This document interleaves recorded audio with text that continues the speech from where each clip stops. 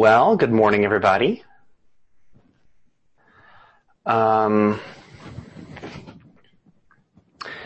So hopefully you all got my note last Sunday about what we were going to be doing today. Hold on. Megan's in the other room, and I can hear my echo. I'm going to go close the door.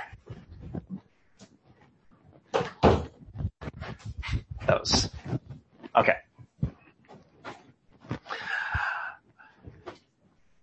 Last fall, we kind of tried out a new thing in some of our worship gatherings where after a few weeks, a little miniature sermon series or whatnot, we would as a community take a week and read through the Gospel of Mark in its entirety. And then we would come back and have a discussion about what we had read or about our experience in reading that. And looking back on that, it's kind of interesting because every time we sat down and had that discussion, it was a different discussion. We talked about different things. But it was the same book that we read every single time, right? Well, what changed? Well, it wasn't the book.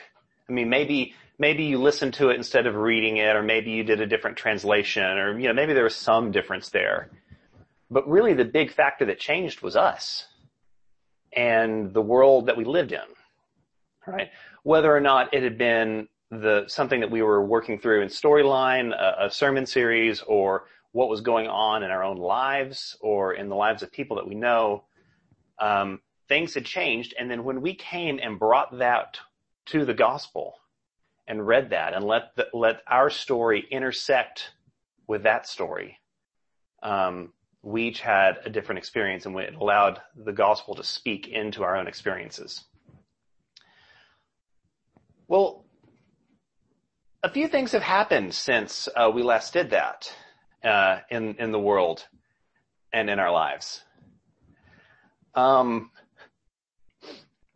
so it seemed like a good idea before we got into any other kind of message series to pause for a moment and go back to that gospel story and to bring everything that we are carrying with us into it with us and go through it and read it and see what jumps out to us, what speaks to us, where does our story intersect with that story this time.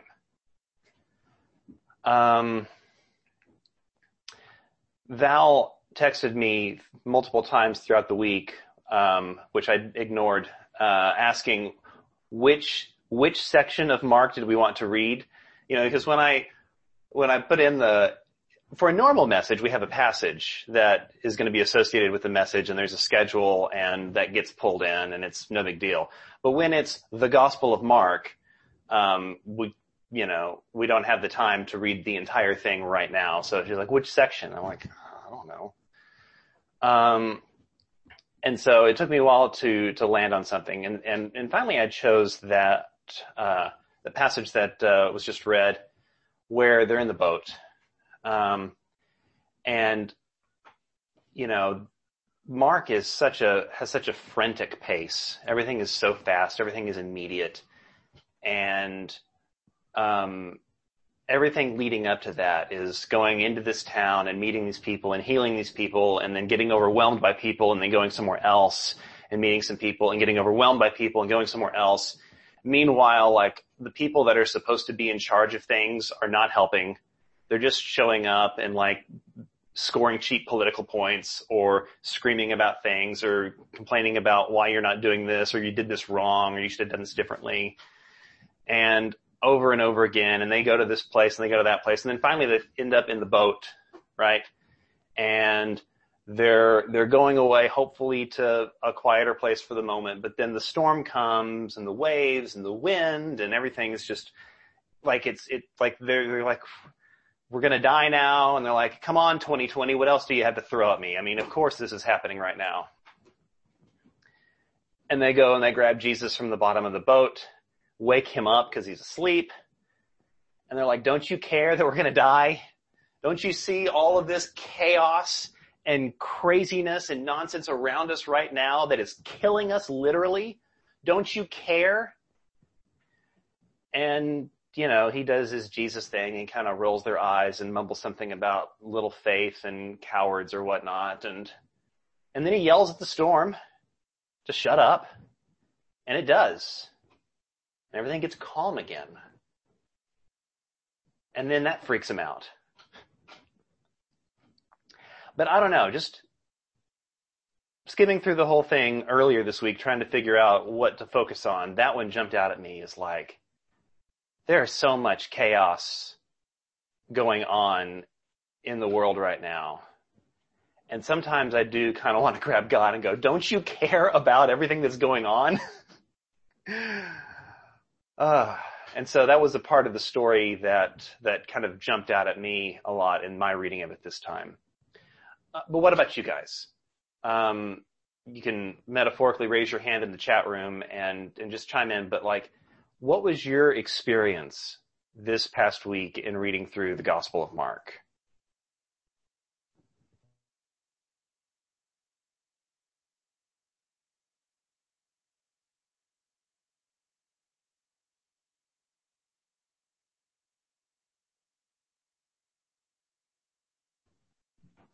Go ahead, Sharon. At the very beginning, like I loved like the first 5 words of Mark where this is the good news. And that just struck me because I feel like 2020 is just like bad news all day long. Like every time it's like, oh, here's what happens next.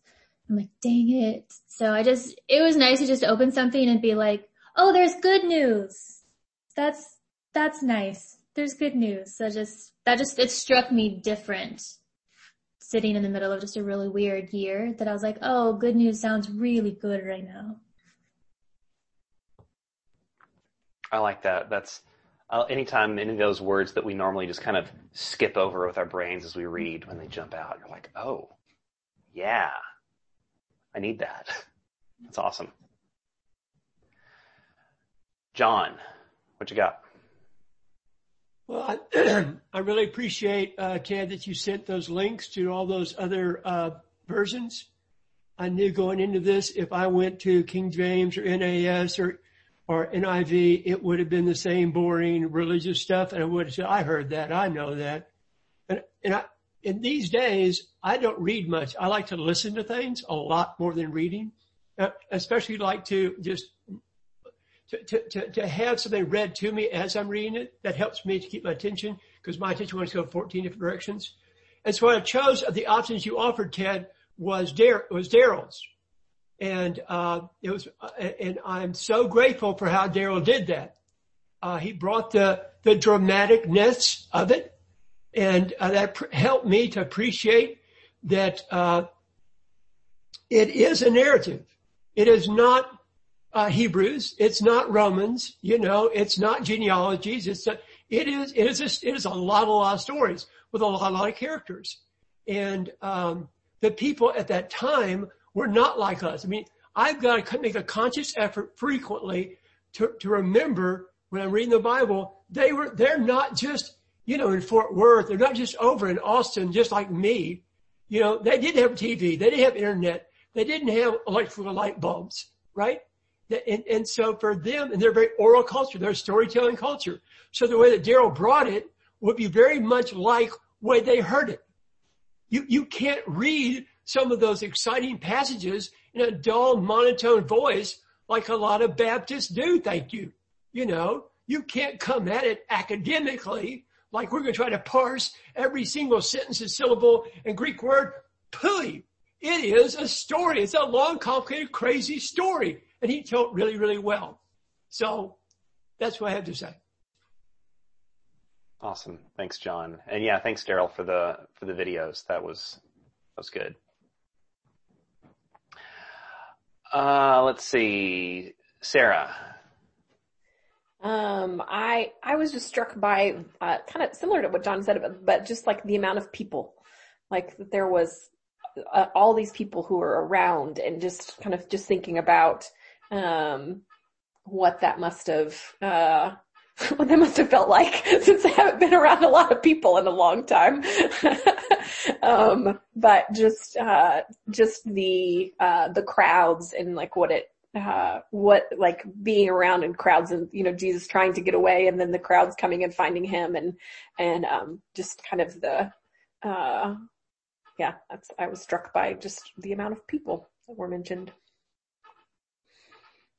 Thanks. Did anybody else kind of cringe when Jesus healed the man born blind by spitting in his eyes this time? I was just like, oh gosh, don't do that. He put his hands in. Oh, it's just. You don't know what's in that spit. Oh yeah.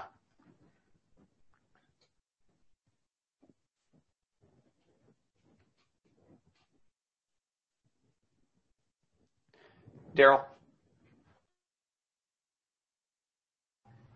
Yeah, I will never see that story of Jesus spitting in the man's eyes the same again. Thank you, Ted. I appreciate that. For me, the thing that keeps on popping out in Mark is this theme of fear, especially right now. And the passage that you brought up. And that passage too, there's a couple of things. They're afraid of the storm, but they're also afraid when Jesus basically does a redo of Psalm 107. Only God does this sort of thing. And that scared the crud out of them. Like, who is this? There's kind of an implication there that frightens the bejesus out of them. But the story has throughout the entire lesson, or out the entire narrative, this theme just keeps on popping up with fear. The woman that has the bleeding, she's terrified after she gets found out. You have the disciples that are following with them on the way to Jerusalem. They're astonished, but they're also frightened. And finally, it ends in fear. If you agree with me that it ends in chapter 16, verse 8, the women are trembling and frightened, and they don't tell anybody. And it's kind of like, okay, you're afraid of life around you, that it appears like there's no God. But then you're afraid that there is God and he's dealing with it, but not in the way you want him to. And what does that imply? If that's God and he's right there with you, what's that imply? And finally, it leaves you, okay, what are you going to do about it? You've got this great revelation, this amazing thing, a tomb is empty. Now, are you going to deal with this in a fearful way? Or is it going to be a different response from you? And I think right now, as we look at what surrounds us, the question is what's our response going to be? And not that there should be no caution, but is there going to be terror? Are we going to be terrified in our response to God and all of this junk that's around us? So that jumps out at me this time especially. Yeah, that's really great, Daryl. I kind of noticed that dichotomy a lot too, of like they're scared about something and then Jesus does something and then they're scared again and then he says, don't be afraid. And how many times in there is there a pairing of do not be afraid with they were totally freaked out? You to say Jesus. Yeah, exactly. Markela.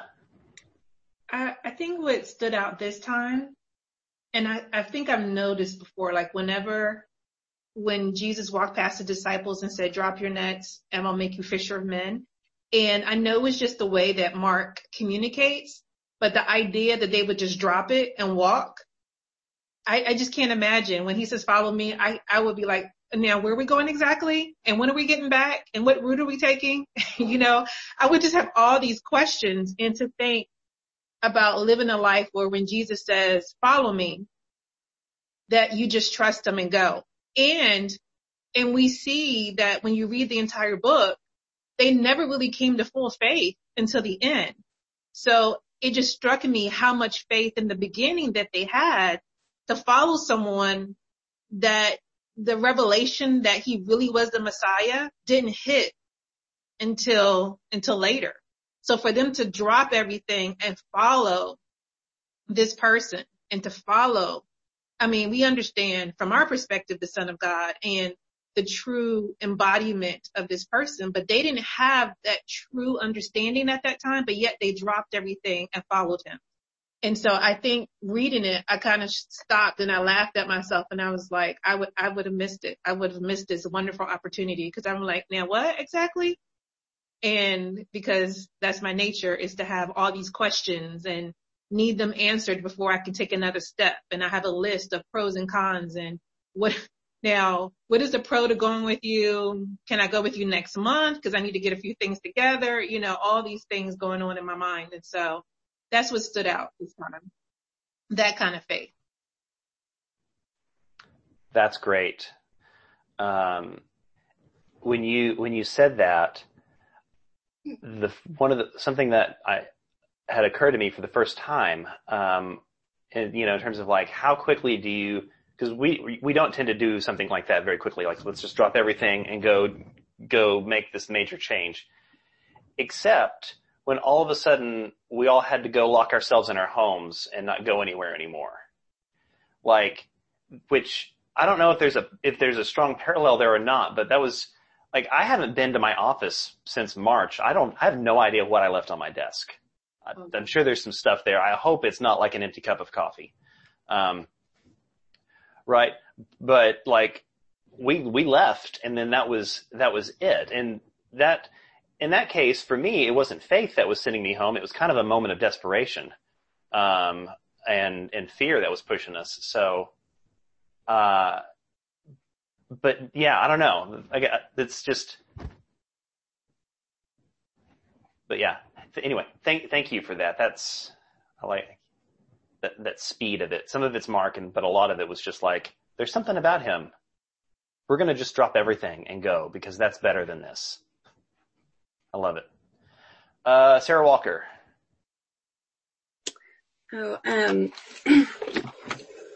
I noticed, I guess, like just the desperation of everybody in it.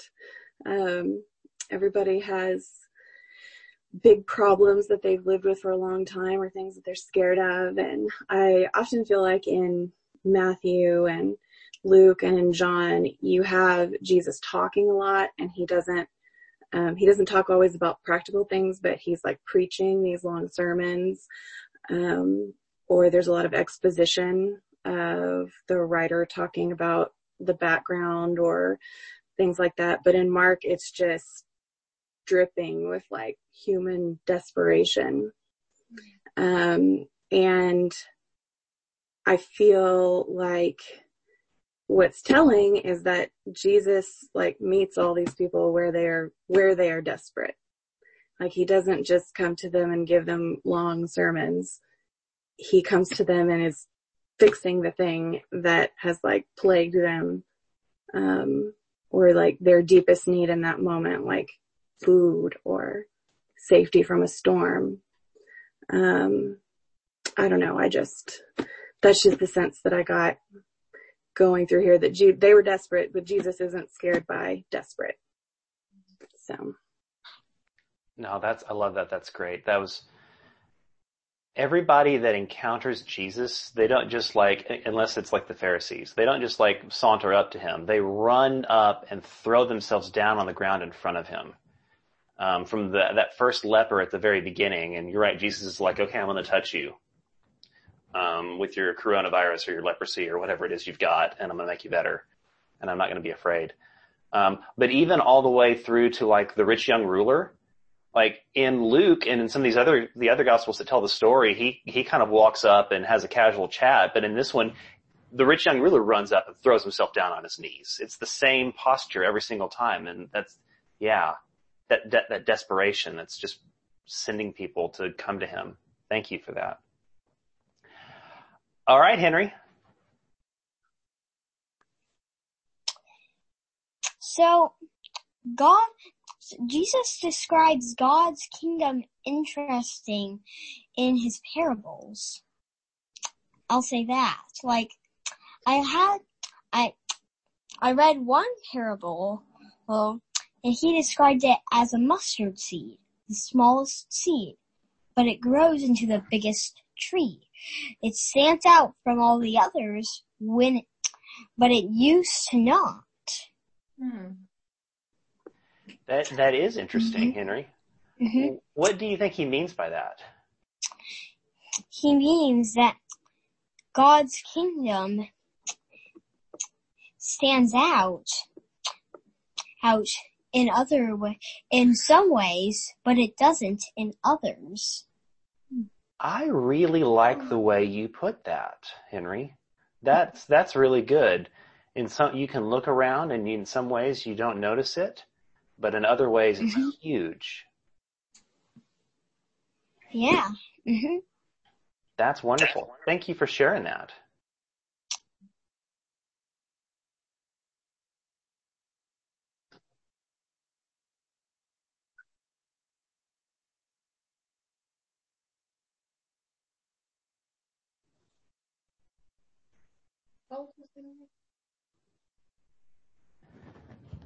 Anyone else?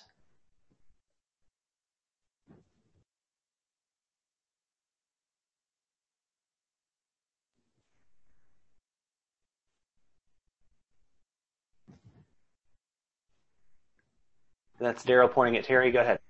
Well, it made me think, Sarah, something that you said, is that Jesus meets people where they are. And I don't know why, but for some reason today that just really struck me. And I've probably known that, but you know how like we can read Mark, however many times, and then we read it again and we see something totally different. And so I know that, but for some reason today, it feels very powerful in my life today, is that Jesus meets us where we are. I don't know what to say about that. It's just a thought that Jesus meets us where we are. And that's powerful to me.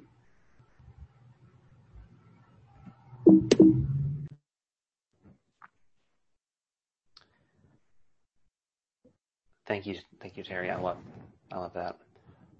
One other thing I did notice, as I was reading it this time, at the end, after he's been arrested, after he's been through the trial and they've pulled him up and Pilate tried to release Jesus, but instead they wanted Barabbas and they needed him crucified. Before he is taken to Golgotha, the guards take him and they dress him up with the purple robe and they put the crown of thorns and then they just beat him up and make fun of him and yell at him. And I've always kind of had this thought when I've read it, but it hadn't crystallized in the same way this time. But why do the guards care about anything that Jesus said? Like, what stake in this game do they have? This has always been a battle between Jesus and the religious leaders, or Jesus and the bigger authorities. Like, these are just guards. And then, of course, this time, in this context, really seeing all of the systemic brutality in the police, I looked at that and I was like, oh, that was true then too. These guys didn't necessarily have a stake in the game, but this was a chance to make fun of somebody that was different and to beat them up and to really hurt them before taking them off to the next thing.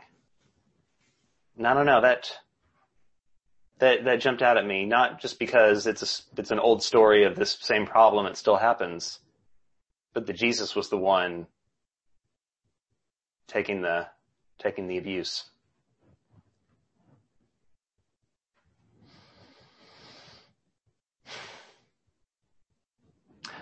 Let's see. A couple more in the chat. John.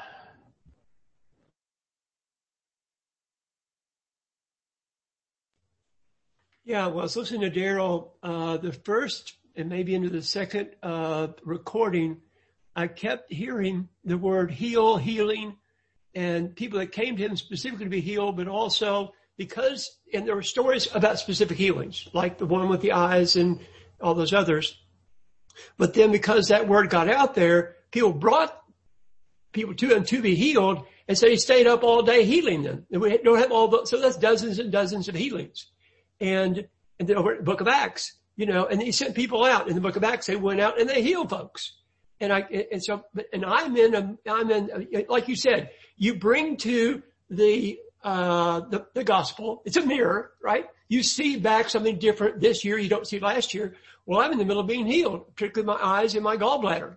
And so I said, you know, partly the people I'm with, all these sweet old ladies in my neighborhood, you know, they pray that God would bless me, which is good, and protect me, and that's good.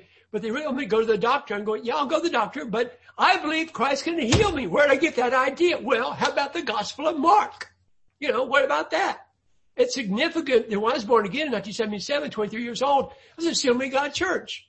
From there, I went to Lakewood Church. They talked and preached healing and prosperity all day, all night, all day. And I was healed many times. I saw many healings. And I hardly ever went to the doctor. I had no illnesses. It was like, you get sick, you pray, and then here we go. So I'm bringing that with me, but I saw that again. Where did I ever get that crazy idea that Christ could heal my eyes? You know, really? My gallbladder, really? And since then, I've had to work out healing and doctors and self-help and nutrition and herbs. That work out. It's not just this or that. One pastor I had in my super charismatic days, he refused to go to any doctor. He wouldn't take an aspirin. If he was hurting, he would just pray harder. And because that's his faith demanded that he do that. And so I've got to find this kind of crazy balance, but prayer, not just prayer, but prayer for wisdom. I always go with that. But even wisdom, you know, do I just wait it out? Does God heal me? And I'm thankful forever and ever for my immune system, which people, I mean, there's one thing I'm really grateful for all day, all night, it's my immune system. God had put in here a healing mechanism how to touch, and it works marvelously for 67 years. I'm grateful for that. Thank you, John. Sarah Holland. Ted, you're talking about noticing kind of the systemic problems in the society. I saw some conservative pastor tweeted out this week, something along the lines of Jesus wasn't concerned with social justice. He just teaches the gospel. He just preached the gospel. And reading Mark, I was struck by the things that Jesus was doing to help people who were in places that would have been put there because of systemic injustice. And in that is teaching, this is wrong. We can do something to fix it. So I was struck by that as well. Yeah. Makes me wonder, well, it goes back to the question I think we've talked about before. What is the gospel? Because if you're preaching the gospel, the one that we just read, you're concerned about a lot of these things.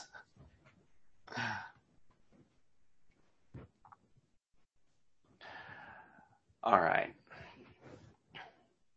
Thank you all for sharing. Thank you for taking the time to read, and then this morning to open up about how it hit you, how it impacted you. I hope this was beneficial for you. It is for me. I love this practice, and hopefully we will continue to do it periodically. Will you all pray with me?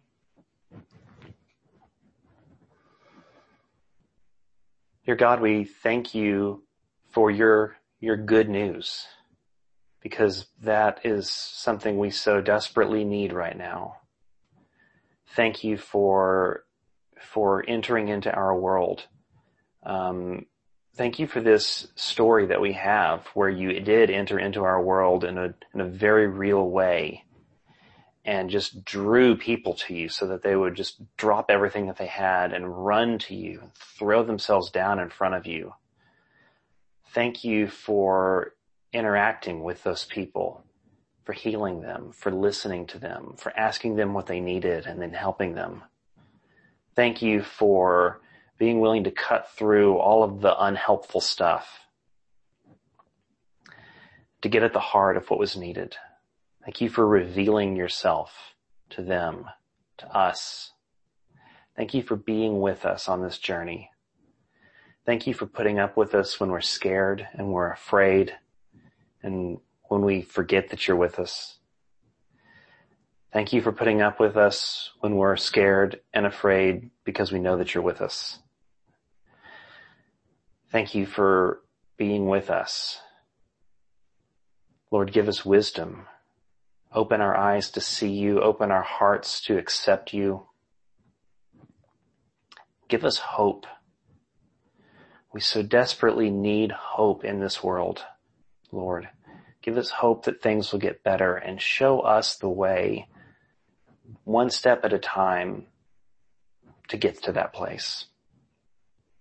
Thank you for your story that intersects our story. Thank you for our story that is really just a part of your story. In Jesus' name we pray.